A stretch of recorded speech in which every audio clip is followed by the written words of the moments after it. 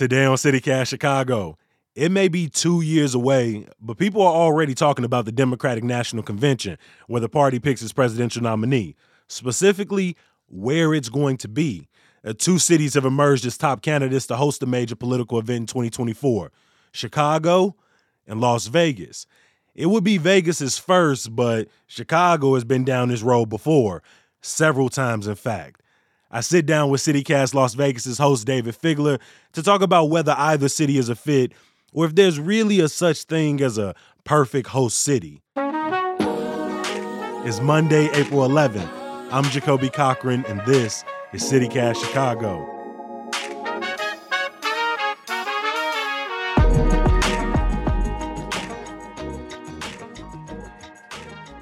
David, I'm excited to talk to you. When you first heard the news, what was your reaction?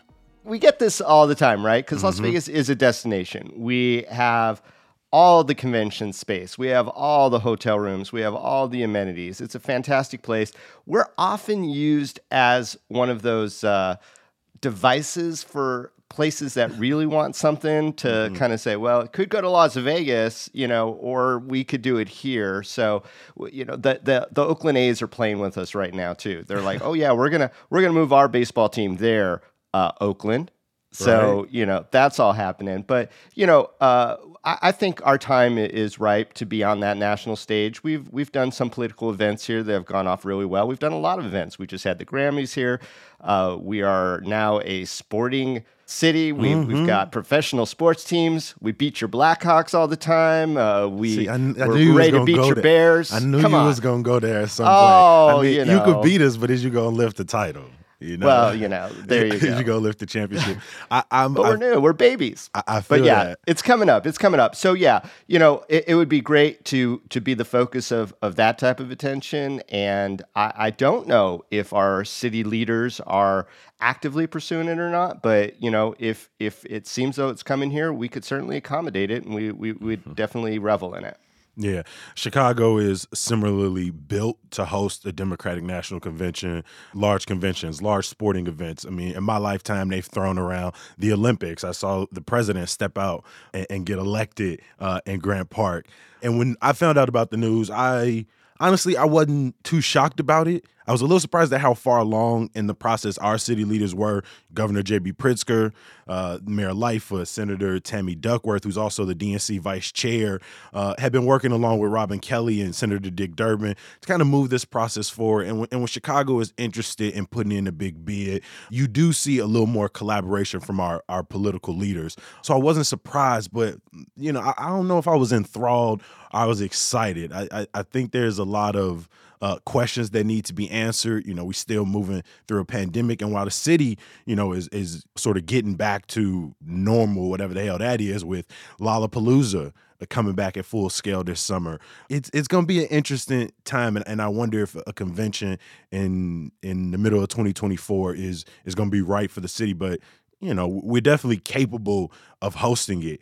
You mentioned Vegas has a history of hosting large events. Everybody's aware of that. But in terms of a political history, you mentioned that y'all have hosted some political events. What scale have those been to?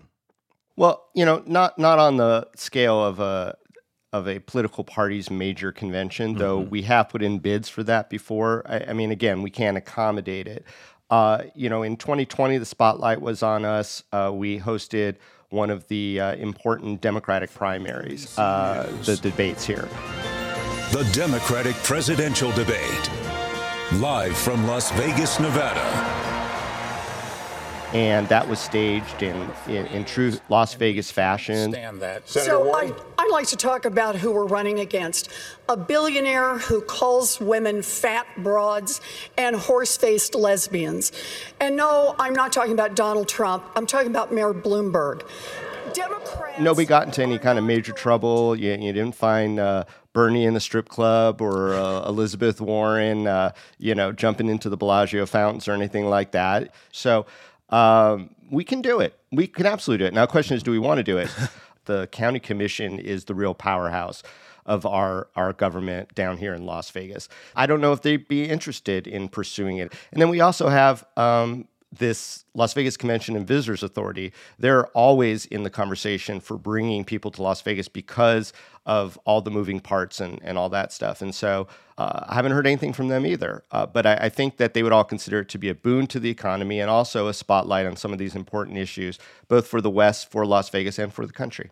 Issues involving water, there's issues involving immigration, there's a lot of issues that are going to be key to the Democrats for their next election cycle, their next presidential cycle. And Las Vegas seems in a lot of ways to be the perfect place. I mean, our demographic almost identically mirrors that of the country, and very few places can say that. I think as far as diversity goes, we're up there as I think the third most diverse state in the country in terms of racial and ethnic diversity. So that's Nevada. I know Illinois has a really rich history of hosting these conventions going back to the 1800s. Can you run through some highlights for me? Chicago's history runs deep with these national conventions. We actually hosted the second ever Republican National Convention in a wood cabin in what is now downtown, and that was the RNC in which they elected Abraham Lincoln. And the one that is probably most remembered, which is 1968, earlier that year, Martin Luther King had been assassinated. We were about 13 years into the Vietnam War, and the country was starting to fracture and split over that more and more. And so there was a police riot that took place at the DNC during that year. It's a big crowd, and it's grown progressively larger as this day has worn on. By late afternoon, when this film was made, over 10,000 demonstrators were gathered in Chicago's Grant Park, not far from the Hilton Hotel. The demonstrators are determined to march. The Mayor Daley at the time called in thousands of police officers. There were riots at Lincoln Park the night before the DNC started, the riots at Grant Park, in which police indiscriminately beat protesters, maced protesters.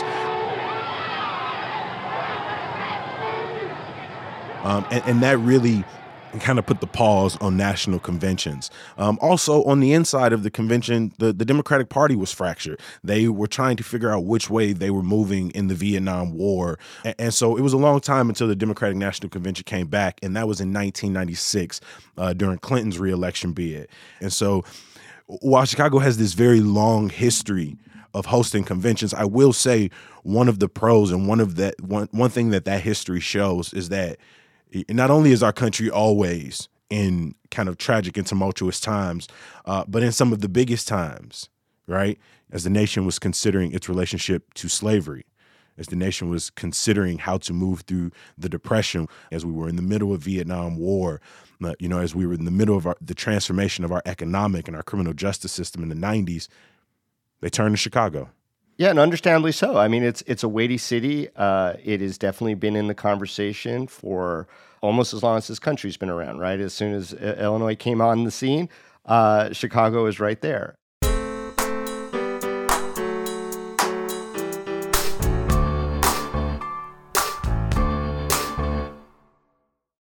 With 2024, we are once again, at a place in our country's history where we are being torn. The Democratic Party is trying to figure out what it is and how it will move forward. One thing we both have in common is that the beginning of the pandemic and, after some national events caused people to sort of take to the streets, both our cities saw protests in ways that we hadn't seen before here in Las Vegas, and my understanding that hadn't been seen in Chicago for a while. Yeah. Do you think that there's a fear in either one of our cities that those whose voices are possibly being excluded from the conversation at a Democratic National Convention would take to the streets, would find that protest voice again, and really challenge the status quo of their party in a way that the powers that be might be afraid of? That's a very great question, and that leads to me directly into why I don't want the Democratic National Convention in Chicago. For all of the reasons that I've said, the nation has turned to this city in some very crucial moments. I also think back to that 1968 convention, and the time we are in now is eerily similar. Just a few years ago, as protesters tried to topple the Columbus statue in Grant Park, cops indiscriminately beat the hell out of them. And of course, you have reports of people, in 68 pelting rocks and people throwing pop cans in 2020.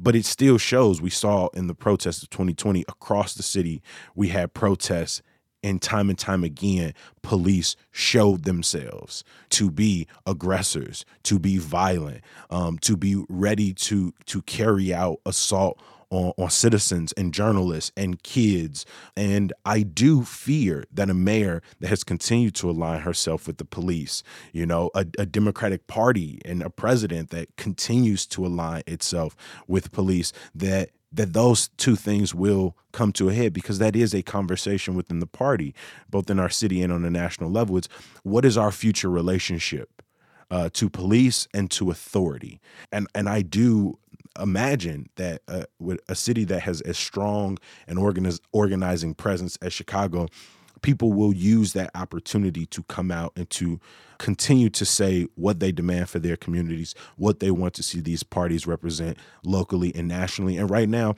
I don't think they align. And I don't trust our mayor, our superintendent, to lead the police in a peaceful and manageable way. I think over the last 2 years, Chicago has continued to show itself at a city level is not interested in having clear conversations with people who dissent with the status quo. And the DNC is the embodiment of the status quo. Yeah. And, as a new city, I think Las Vegas is very worried about a lot of these things and not having the sort of tradition or the context to deal with it. Las Vegas has always been very insecure about its place in the world. We often talk in terms here about new projects making us a first-class city or an adult city or a city to be taken seriously, as though we haven't for the last 100 years that we've been around. And I guess to a certain degree, there is a perception of us, but then there's also the reality of over 2 million people who live here and who make it their home and who put their lives here and their families are raised here and all that. But I guess the point being that, it could be a huge draw that our city is neither prepared for, nor would we necessarily want anything to happen that could theoretically embarrass the city or make us look like something less than the city we strive to be to the world's eye. And that could be a real dangerous combination too. Yeah. I feel bad on the inside. When you said embarrassed, my first reaction was like, what could happen to embarrass Las Vegas people? But it's not Las Vegas that's embarrassing. People go to Las Vegas and embarrass themselves. Right. But you also mentioned the perception. There was this Sun-Times columnist, some guy wrote, and honestly, I ain't even like the quote when I saw it, but he said, why consider Vegas? All the hotel rooms in Sodom and Gomorrah already booked. How do you feel when people kind of refer to the city with these stereotypes and kind of laugh off the seriousness of Vegas? It's funny. It's the lifeblood of our economy. We don't have the most diverse economy. I mean, the state is very important to the country with regard to mining, but more than that, we are hospitality and tourism, and we offer something, as much as people try to replicate it, is unlike anywhere else in the world. At least that's my opinion of it. We are the best at what we do.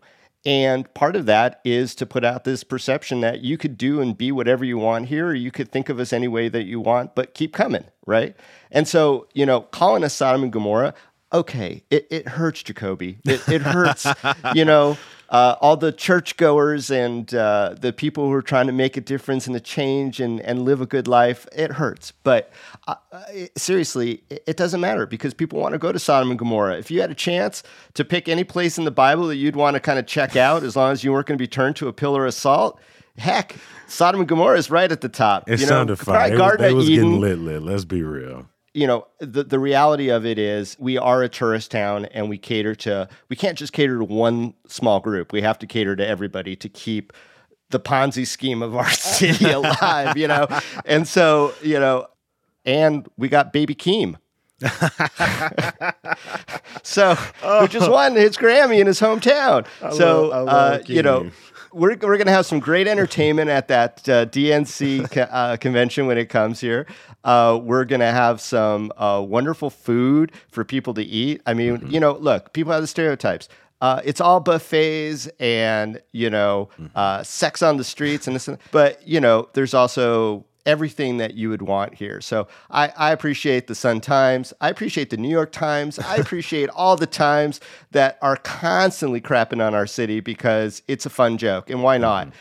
We don't dissuade it. I think that the Convention and Visitors Authority and everyone else, that you've seen the commercials, they wink. They nod. They want it. So it's there. It's there. I, on the other hand, no shout out to the Times.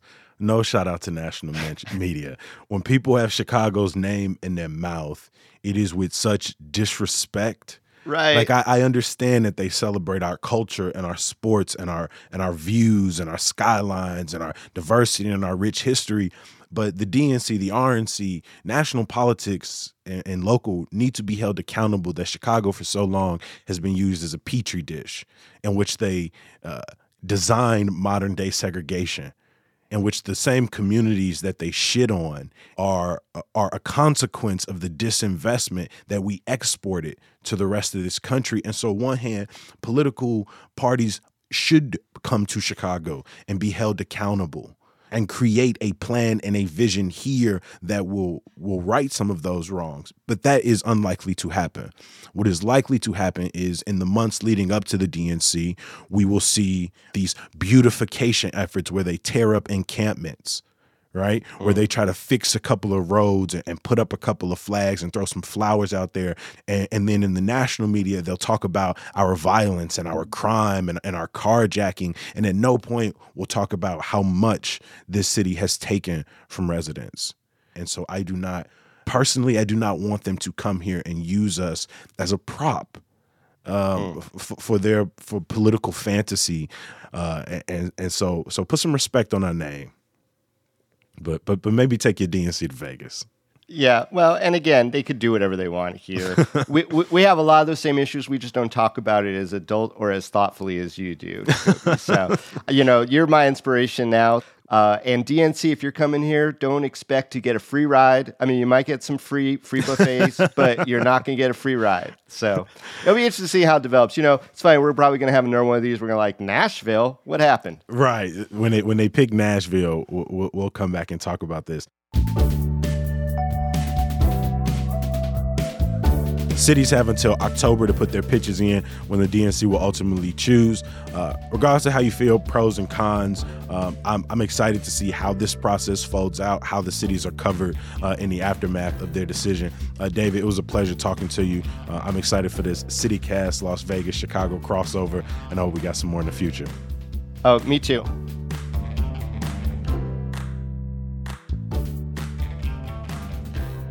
David Figler is one of the hosts of CityCast Las Vegas, which launched last month. Make sure to check it out.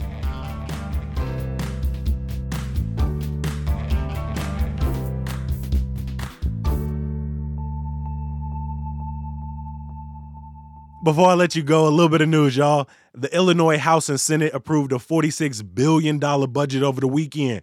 They also passed measures increasing police access to expressway cameras and targeting organized retail crime. For more, check out our daily newsletter at chicago.citycast.fm. Former alderperson Danny Solis has been charged with bribery. Solis participated in federal wiretaps against current alderman Ed Burke and former Illinois House Speaker Mike Madigan, who have also both been indicted. And some good news to get you through. Tomorrow marks the return of roller skating at Hamilton Park every Tuesday and Thursday from 5:30 to 7 p.m. Now, as long as you 18 and got your own wheels, you can roll. As always, I appreciate you for listening. Talk to you tomorrow. Peace.